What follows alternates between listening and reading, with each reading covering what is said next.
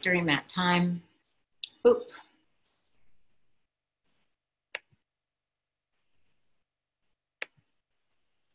Can you hear me? Would you give me a thumbs up? Oh, thank you. So Carlita, I decided not to show that video. So we're all set. Thank you. Yeah. So I want to talk a little bit about love and awareness. And if you're having trouble hearing, I see somebody pointing to their ears. Okay. Turn this up a little bit. Is that better? Okay. And today happens to be, some of you may be aware of it, some of you may be in the retreat and not aware of it, but it happens to be Memorial Day.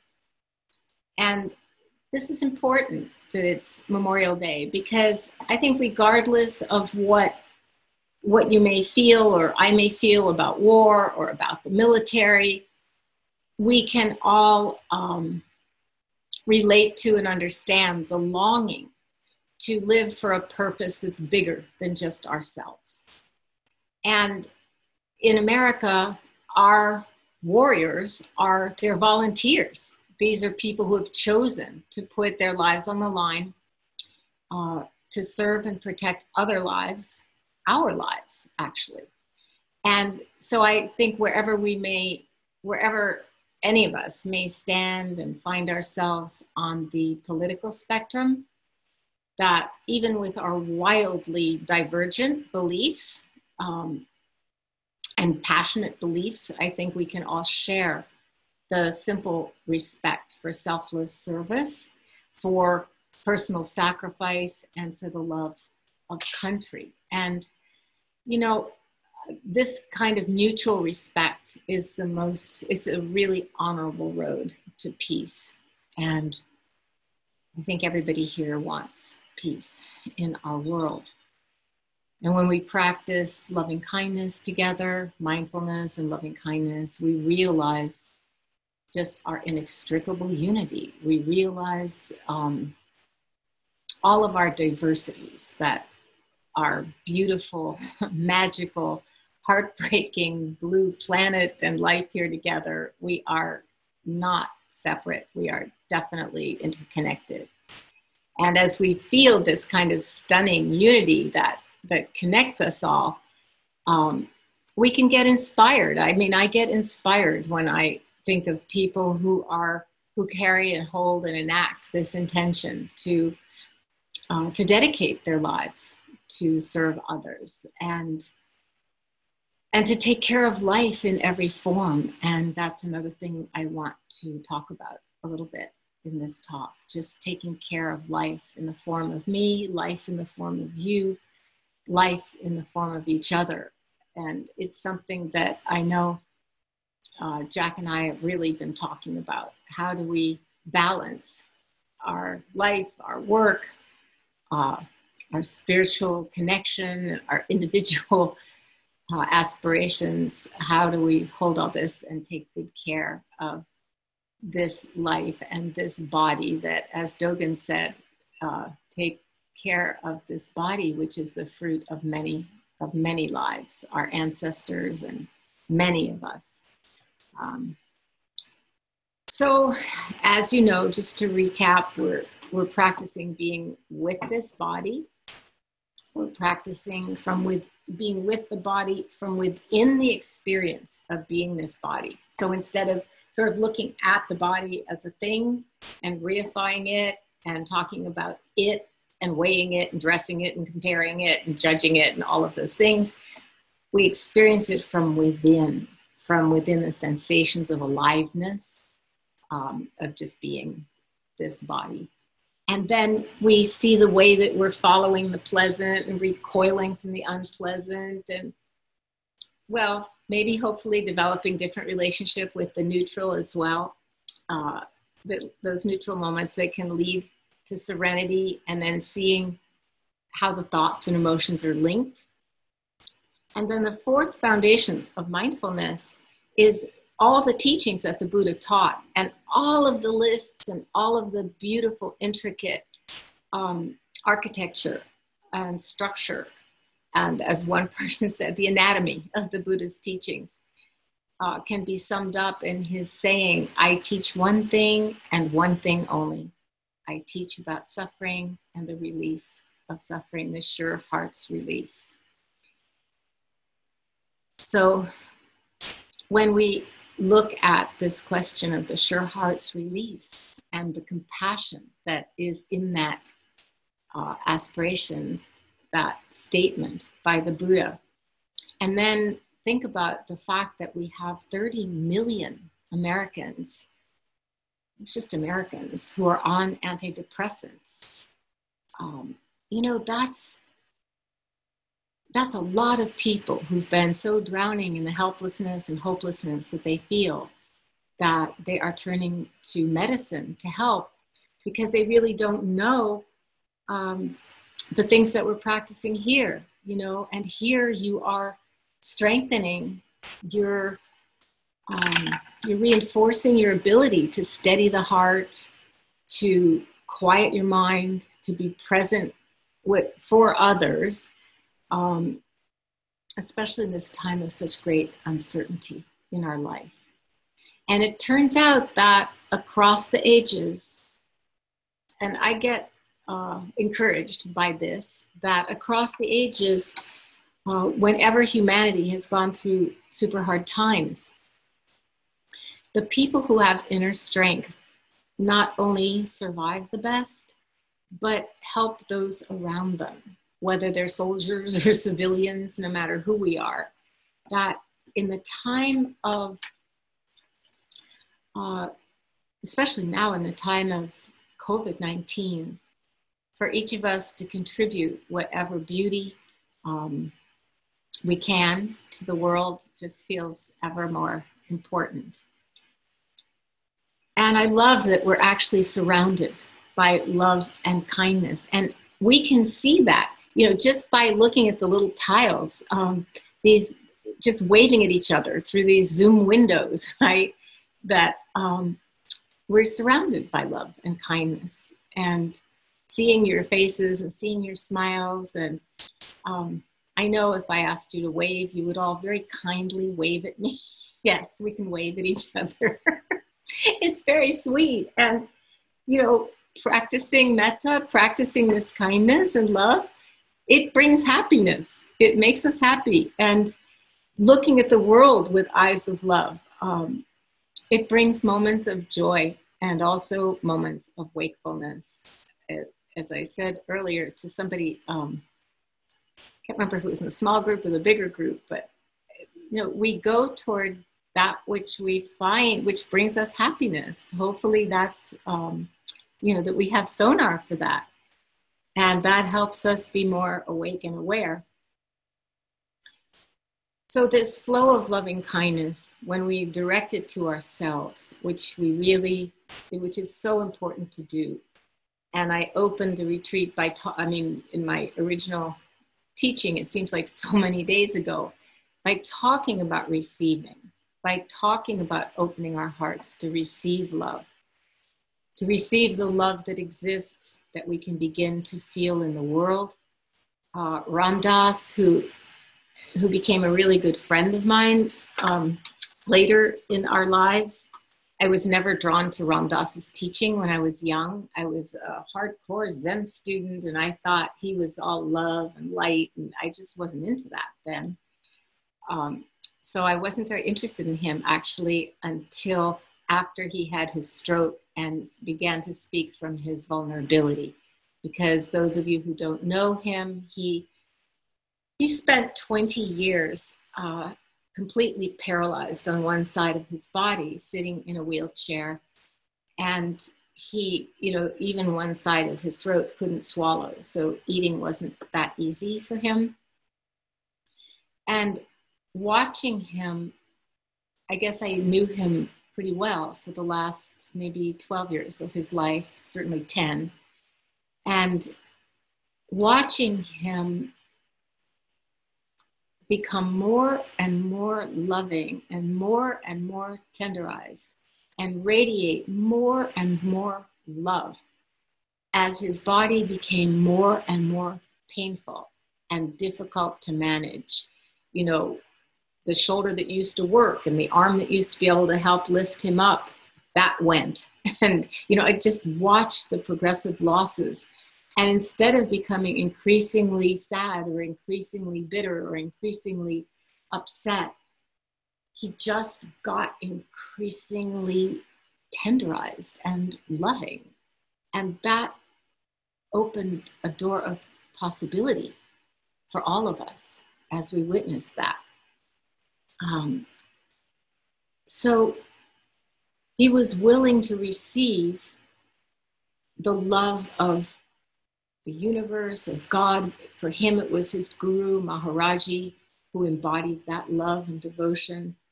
And the willingness to receive love and to be nourished by the loving kindness that we can offer to ourselves. This is the same thing as feeding other people. It's not really personal. You know, sometimes we hear the teachings of no self as though, you know, we're not supposed to have one, as though it's a mistake to have a self. It's selfish, it's wrong. But yourself is it's the agent, or it carries, it conveys realization. It conveys insight and intelligence and understanding and compassion and all these qualities that we revere. So we need to be very caring towards ourselves, take very good care of ourselves and of this body, the fruit of many lives. And one of the ways to do that is to imagine, and many of you don't have to imagine. You've been teachers for all your life, or you're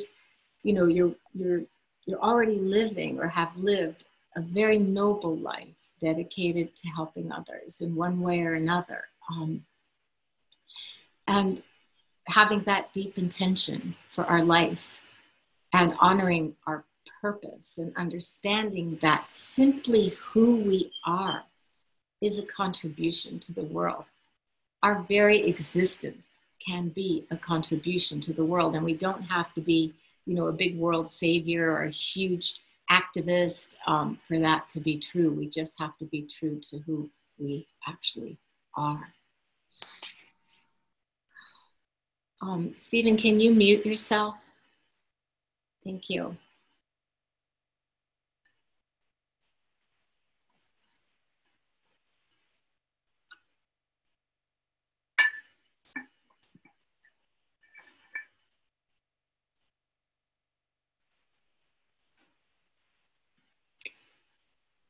So this self, life in the form of you, life in the form of me, this particular being that we are, this little bit of time and space that's crystallized as you or as me.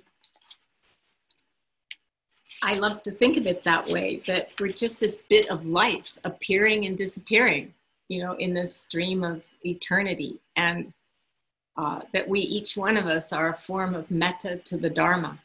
Somebody was talking in a small group today about offering loving kindness, offering metta to the practices, because her life was being transformed right here in this retreat. And her gratitude was manifesting in that way of offering loving kindness to the very practices that we're doing here.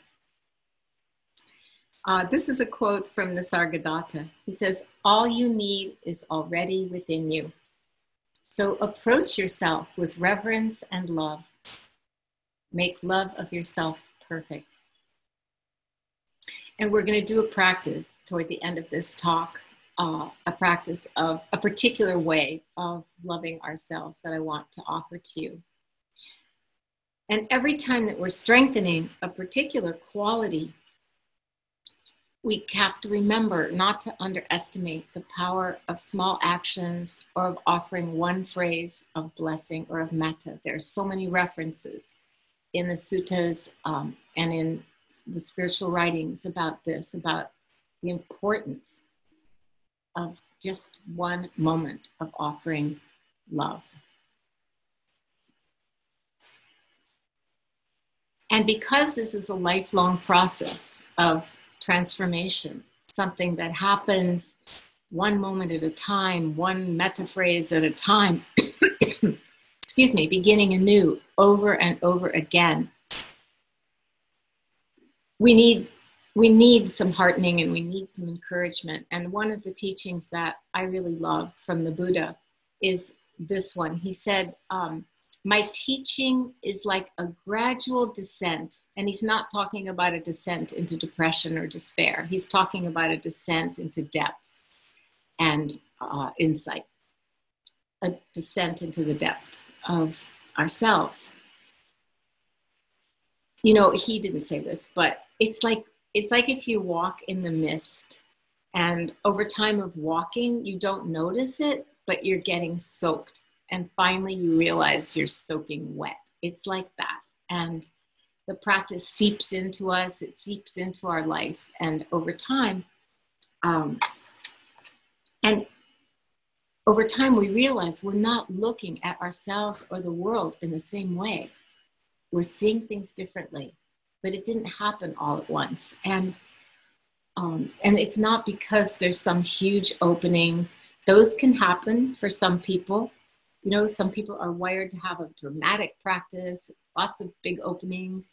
And some of us have a more gentle, incremental, gradual kind of practice. And even if you have these wonderful, huge openings that if you don't have them, you wish you did, that's just our human nature, how it works. They don't change everything miraculously. Ask people who've had them. It's a more organic and gradual process. And so the Buddha said, just as the great ocean slants and slopes and inclines gradually, not dropping off abruptly, so too in this Dharma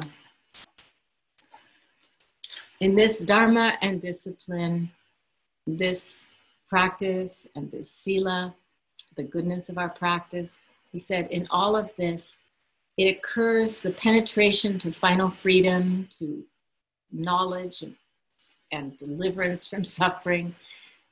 These things happen by gradual training. Sorry for the door slam in the background. Gradual training, gradual activity, gradual practice, not abruptly.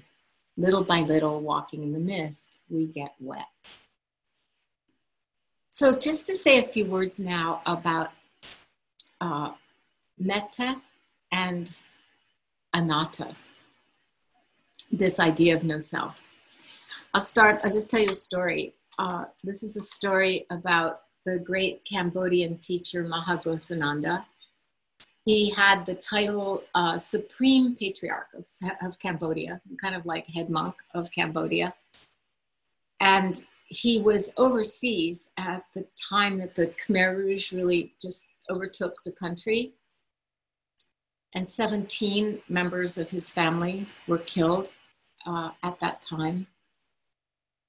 And he went back afterwards and led peace walks and walked through areas with landmines and was just very fearless and generous with his life and practice and helping his people. And I had the great privilege, really, to travel with him on different occasions on pilgrimage with my Korean Zen teacher, Daesan Sanim. And one of these travels was to Korea on a pilgrimage to the ancient Zen temples there, where there was a big, big, big ceremony being held in honor of our teacher's 60th birthday, which is a big birthday in that culture.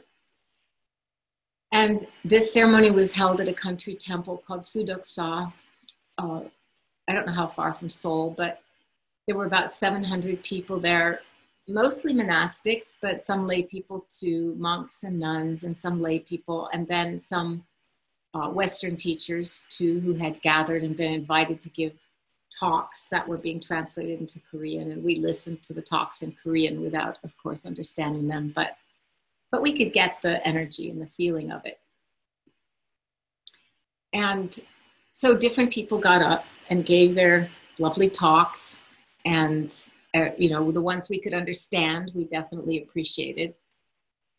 And then Mahagasananda, it was his turn, and he stood at that podium just wearing his Theravada monk's robes, which are different from the Korean monastics' robes. The Korean robes are literally like a robe, with gray robe with a brown kesa and a belt. And but his robe, his shoulder was naked, just draped over one shoulder, which made him somehow seem more vulnerable, standing there like that.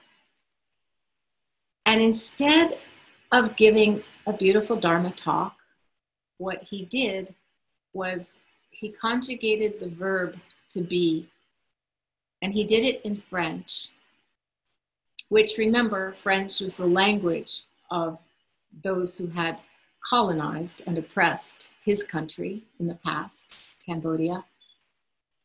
But he used that language, and he just stood there very simply, and he said,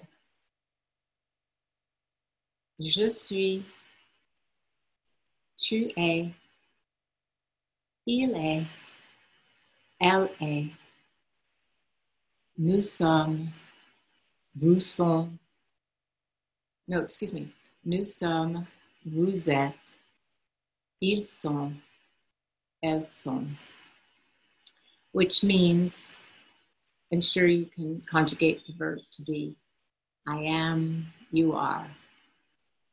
He is, she is, they are. We are, you are. They are, and it's masculine and feminine in the French language. So they don't really have a specific gender neutral pronoun the way we use the they. But the point is that that is pretty much all he said. He said a few words afterwards. But as he stood there and spoke in the simplest possible way about being, about existence, embodying the aliveness of what that is, he radiated so much metta. It just poured off of him to the point where we sat with tears streaming down our faces. Now, obviously, he didn't tell a sad story or say anything so moving, but his ability to transmit that much love was so powerful and so beautiful, really, so beautiful. And I learned a lot from the simplicity, the nakedness that I talked about before, his willingness to just stand so simply and not need to be anyone special or prove his, brilliance or goodness as a teacher or anything like that. Just so simple and such bare presence of being that was so inspiring. And where does that come from? Where does that come from, that ability to do that? How did he get like that? We know that he suffered immensely. Anybody who loses their family suffers immensely. Whether a layperson or a monastic, is a human being who has feelings. And what I can tell you is that on the pilgrimage trips that I took with him, which were altogether about 6 weeks, we would be traveling in a bus for long periods of time, often in the heat. We were in Big China for a month, as well as Korea, but separate trips. But each time we would finally arrive at a temple, all the Westerners, all of us, we would pour out of the bus. And I will speak for myself. All I wanted was a place to stretch out and lie down at that point, and couldn't wait to find it. And Mahagasananda would get off the bus and he would instantly walk to a place where, maybe to the side of the temple, where he could do walking meditation back and forth. And he would just begin doing his walking meditation back and forth. And he practiced metta all the time. That was his practice, sitting, walking, moving about. He practiced loving kindness. And by the end of his life, Ram Dass too was able to just radiate so much love. We were at the last retreat that we were teaching with him at the last retreat in Hawaii in December. He passed away 2 weeks after that retreat, and he really wanted to be able to go to that retreat. And honestly, for a couple of months leading up to the retreat, he was so ill that when I would call him, I mean, he just would be like, he couldn't even talk often. He would just be happy to see, smile and wave, really didn't have the strength to talk. And I thought, what are we going to do for this retreat? How are we going to even get him there? But he had that desire, that wish to be there. And somehow, a day or two before the retreat, he just got better enough to be there. And then, 2 weeks later, he passed away. But that ability to radiate that kind of love, it comes from that selflessness, that ability to let go of self-preoccupation and self-consciousness and make room for something else, make room to receive something else, that mystery of being, that sense of love that can be here in the universe. And so I want to tell you a story about non-identification with experience that comes from my teacher, Desan Sanim. Some of you may have heard me tell this story because it's one of the ones that was such a powerful teaching story for me. And it happened years ago when I had just gotten divorced. I had left my marriage. That means almost 20 years ago. Yeah, 20 years ago now. And I didn't want to leave. I loved my husband. I was just so heartbroken about the whole thing. And Stansanim, he knew us both really well. My husband was a teacher in that tradition at that time, so a heart student of his. And I hadn't seen him since our separation. He came from Korea to visit in Cambridge, where I was living in Cambridge, Massachusetts. And some of the old students we were going to meet at a Korean restaurant and have lunch with him. And while we were sitting and waiting for our table, and you remember where you're sitting in these iconic moments. We were sitting on a red Naugahyde bench in the restaurant waiting for our table. And I was sitting next to him, and he took my hand, and I just started to cry, just, really cry. And just from that gesture of kindness, it touched my heart, and I was crying. And he didn't turn to me or anything, but he squeezed my hand and he muttered very softly one word. He just said, weather, which I knew he meant W-E-A-T-H-E-R.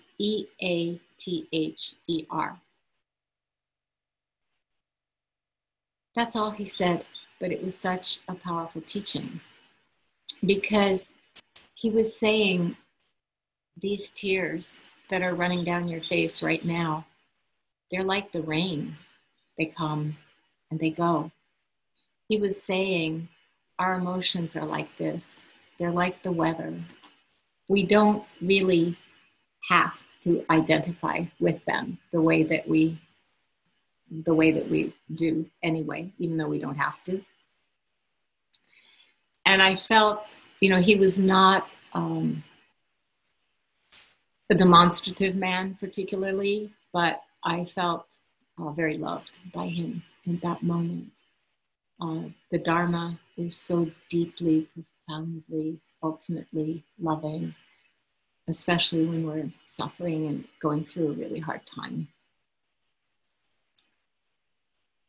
And we can still feel, as T.S. Eliot said, quoting St. Julian of Norwich, and I think at this time too, I love these words, and all shall be well, all manner of things shall be well. And that we can rest in that trust or that faith, in that direction of our life journey, free of ownership. But just the experience, like Mahagosananda demonstrated, of simple, friendly, open-hearted presence.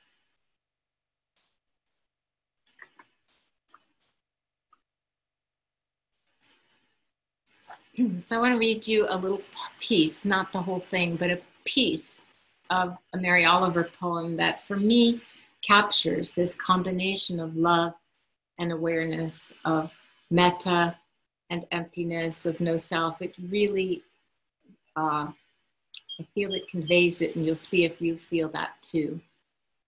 She says, look, I want to love this world as though it's the last chance I'm ever going to have to be alive and know it. Sometimes in late summer, I won't touch anything, not the flowers, not the blackberries brimming in the thickets. I won't drink from the pond. I won't even name the birds or the trees. I won't whisper my own name. One morning, the fox came down the hill, glittering and confident, and didn't see me. She was, Mary Oliver, the poet, she was so quiet, not touching anything, with her mind even, just observing, just receiving, just so quiet that even a wild animal didn't sense her presence. The one morning the fox came down the hill, glittering and confident, and didn't see me. And I thought, so this is the world. I'm not in it. It's beautiful. As Dogen Zenji said, in Buddhism, we study the self. We study, what is this? Who is this? What is this? What is this being? What is this existence? We look deeply into that question. And we do this in order to forget the self, in order to free our hearts from having to be, Trudy or Priscilla or Carlita or Richard, just to free our hearts and to free our hearts from having to be the roles that we play in life and all of the various identifications that we carry to exist in the world. And that's what is meant by forget the self. And then it goes on to say, to forget the self is to be illumined, awakened, enlightened by all things, just as Mary Oliver so beautifully expressed, I feel, in that poem. This is a tall order because it really involves seeing that that we're really okay, we're really perfect just as we are. Of course, as Suzuki Roshi said, there's always room for improvement, but even when we don't see our perfection, it's still true. It's just, and when we're in our more awake states, we can see there's really no need to be anyone or anything other than who we are, just as we are.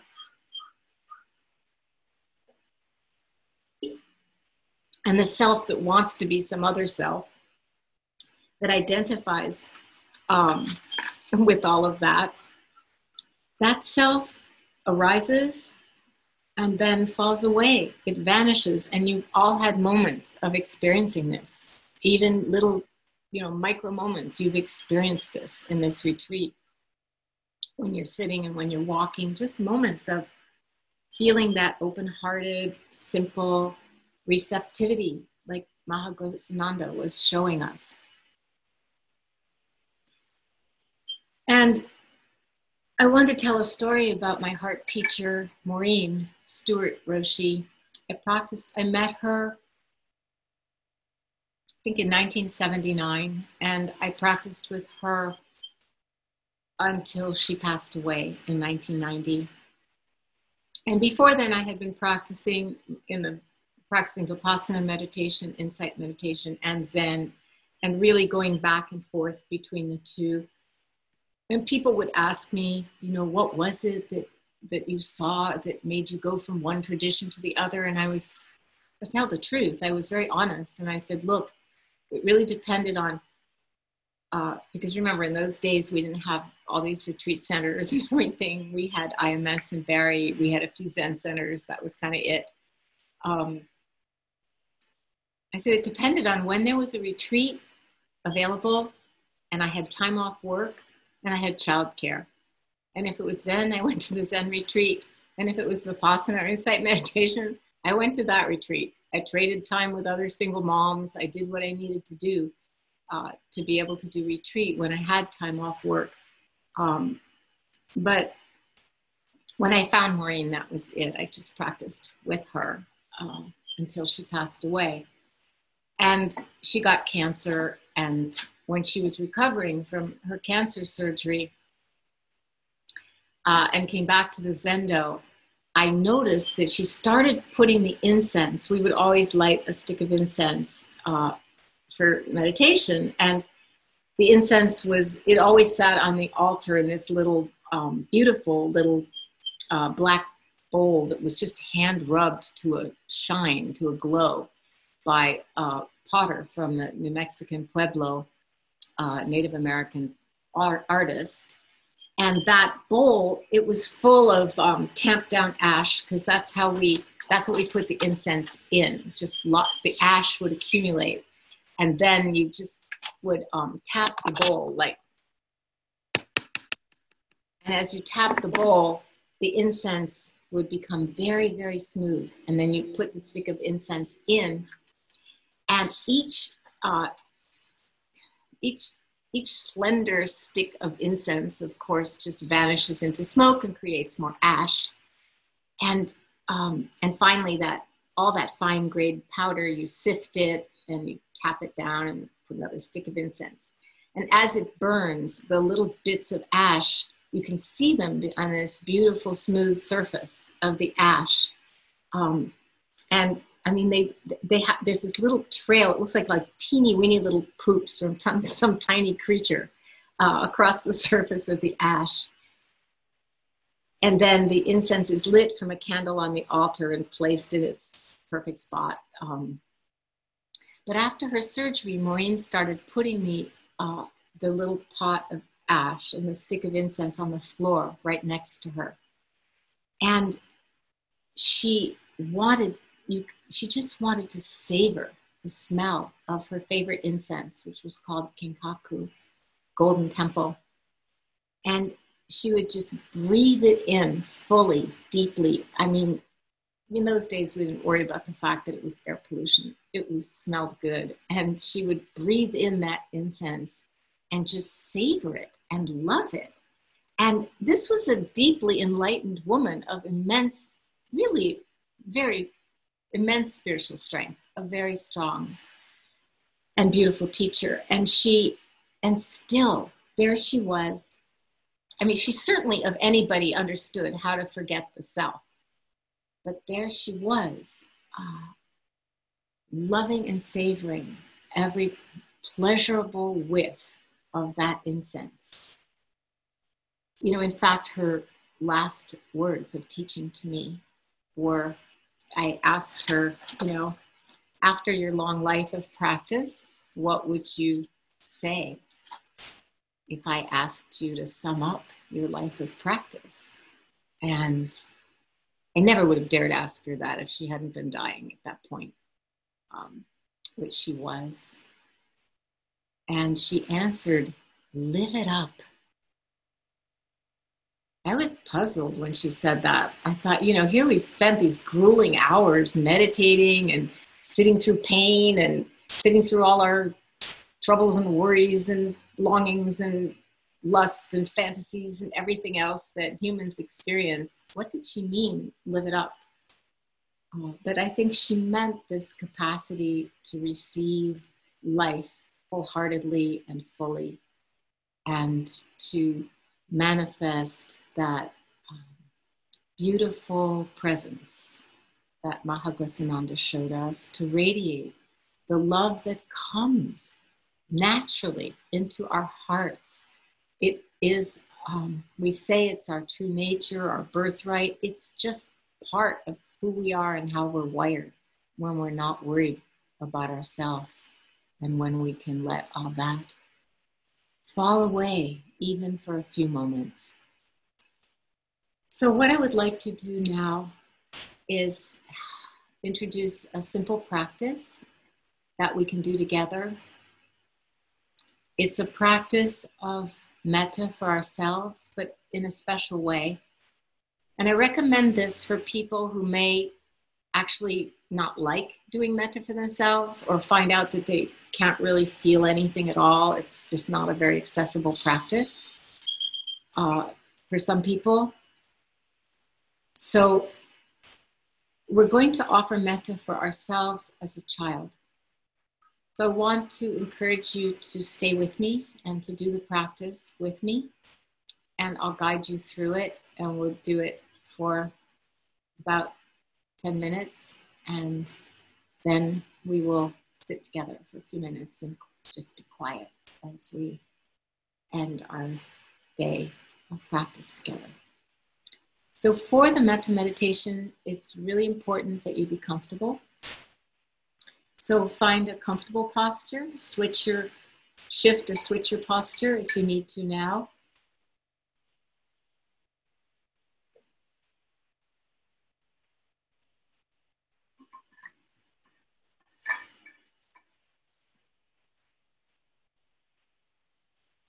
And it helps to close your eyes. And for this, then I always like to take a few deep breaths just to settle into being here in the body.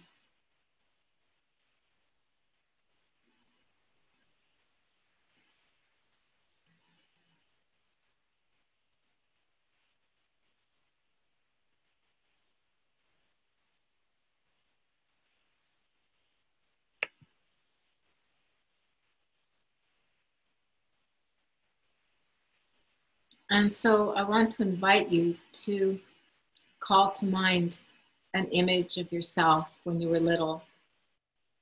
And really just use the first thing that comes to mind. Don't try to sort through every photograph you remember seeing of yourself as a kid. Just whatever age comes to mind. You might be a toddler, you might be a teenager, anything in between. And just see this.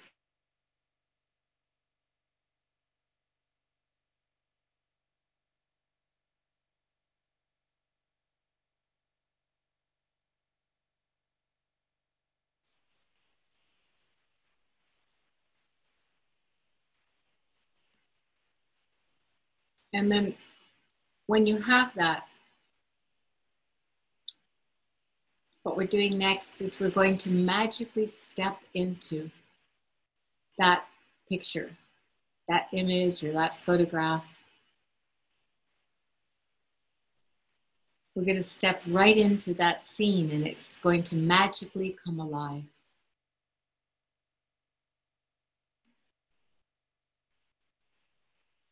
So now you're close to take a look at this child who was you at one time, and notice what you're wearing, whether you're barefoot or you have shoes on, what the hair is like.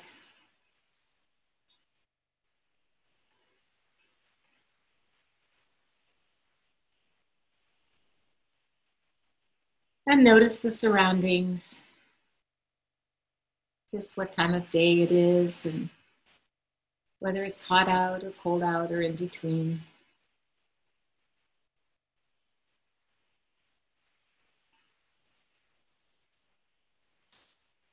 And if it's a very small you, a small child, when you were then you might want to get down at that level so that you're looking into the eyes of this child.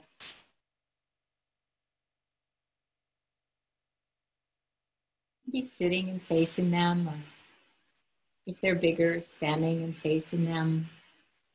Doesn't matter, but just to look into their eyes and see how it is for that young one.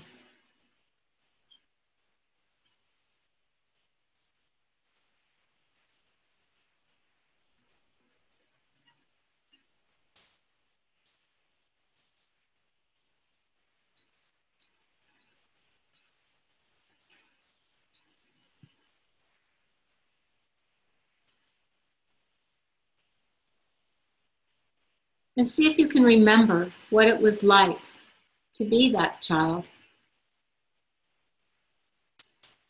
and how strange the adult world can appear from a kid's perspective.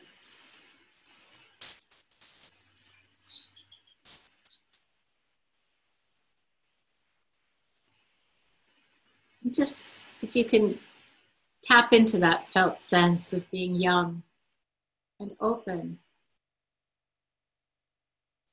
curious and sensitive and exploring.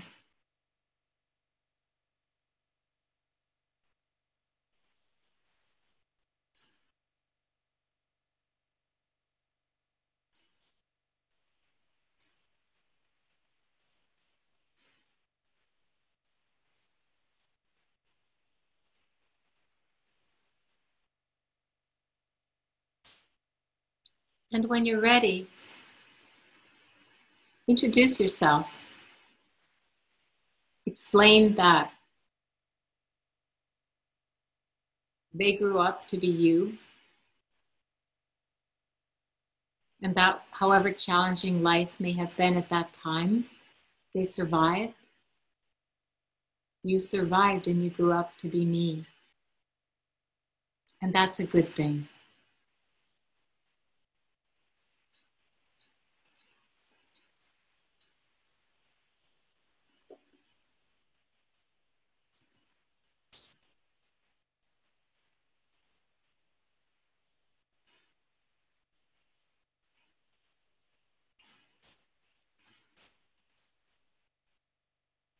You know, children have a special power to imagine what will be healing and bring them happiness.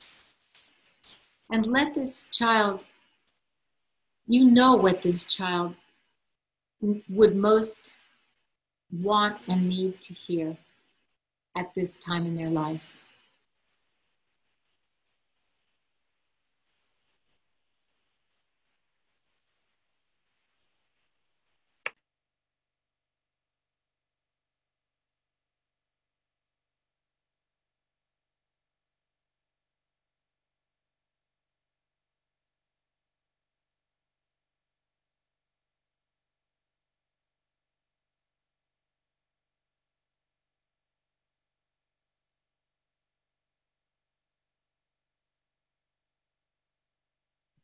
And then begin to tell her or him to say some of the things that would have been so helpful and meaningful to this child to know, to hear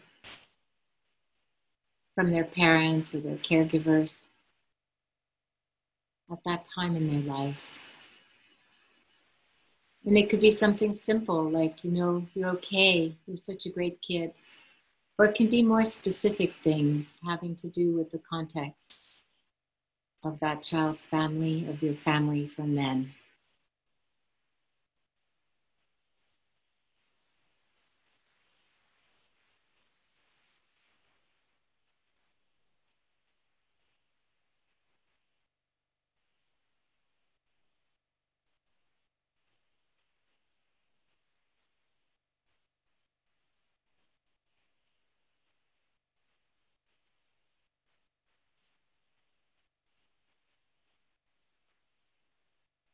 Words that will help that child feel known and understood in a way that was probably not possible back then.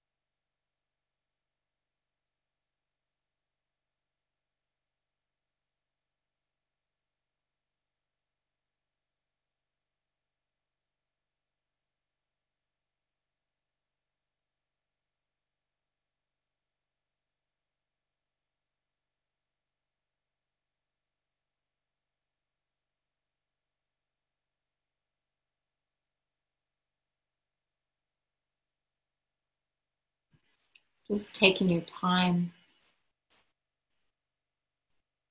enjoying being together.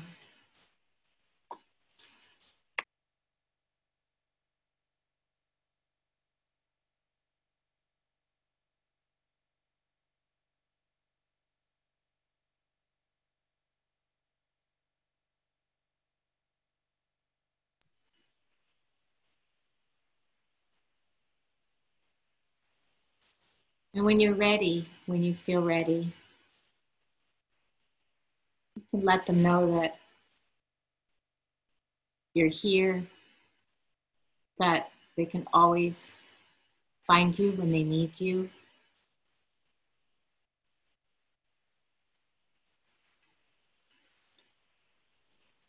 and that they are part of you and always will be.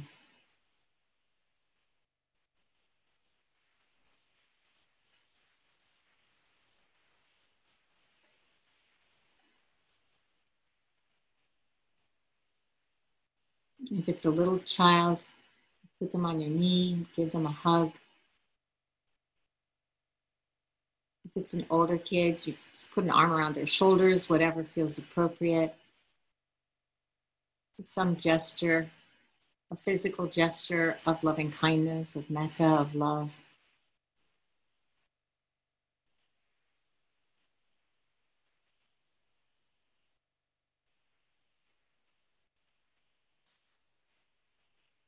And as you do this,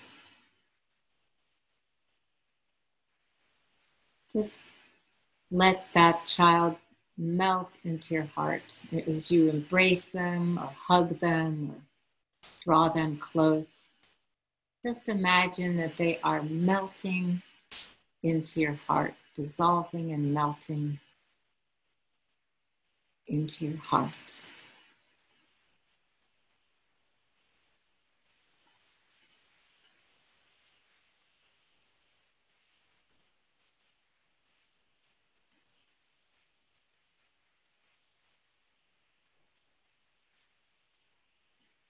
And then let the whole scene, the context where you were together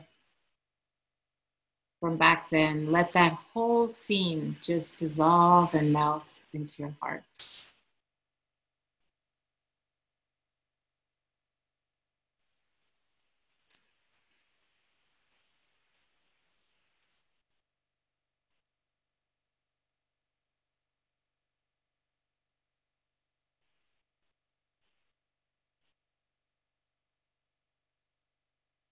And let's just sit quietly together for a few minutes.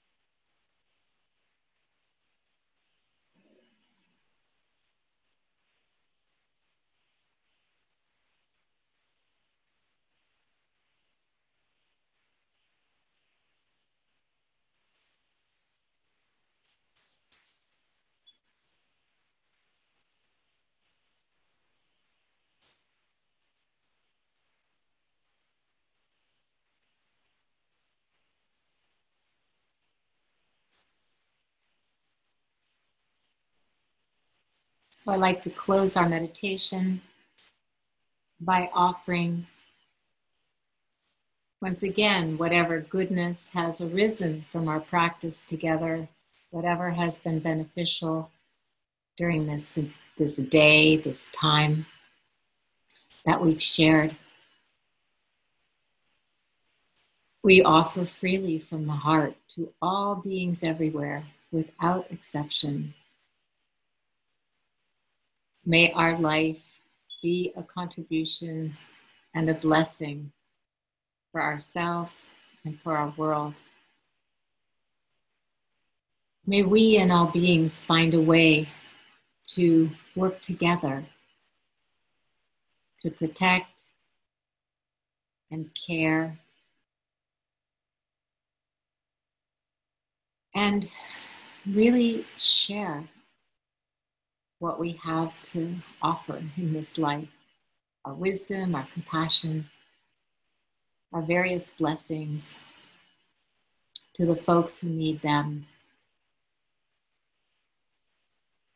May we and all beings be safe, happy, healthy, and free.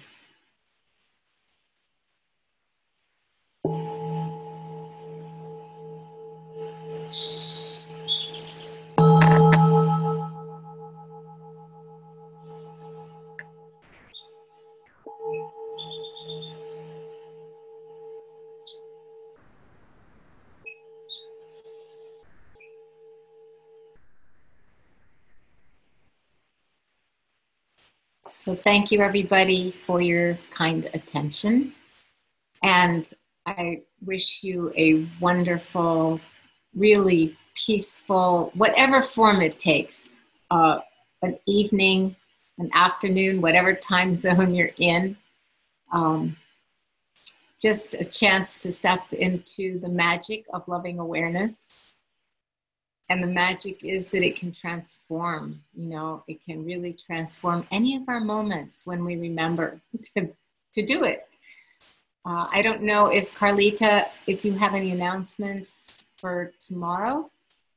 I do not at this time. Thank you for asking now. Sure.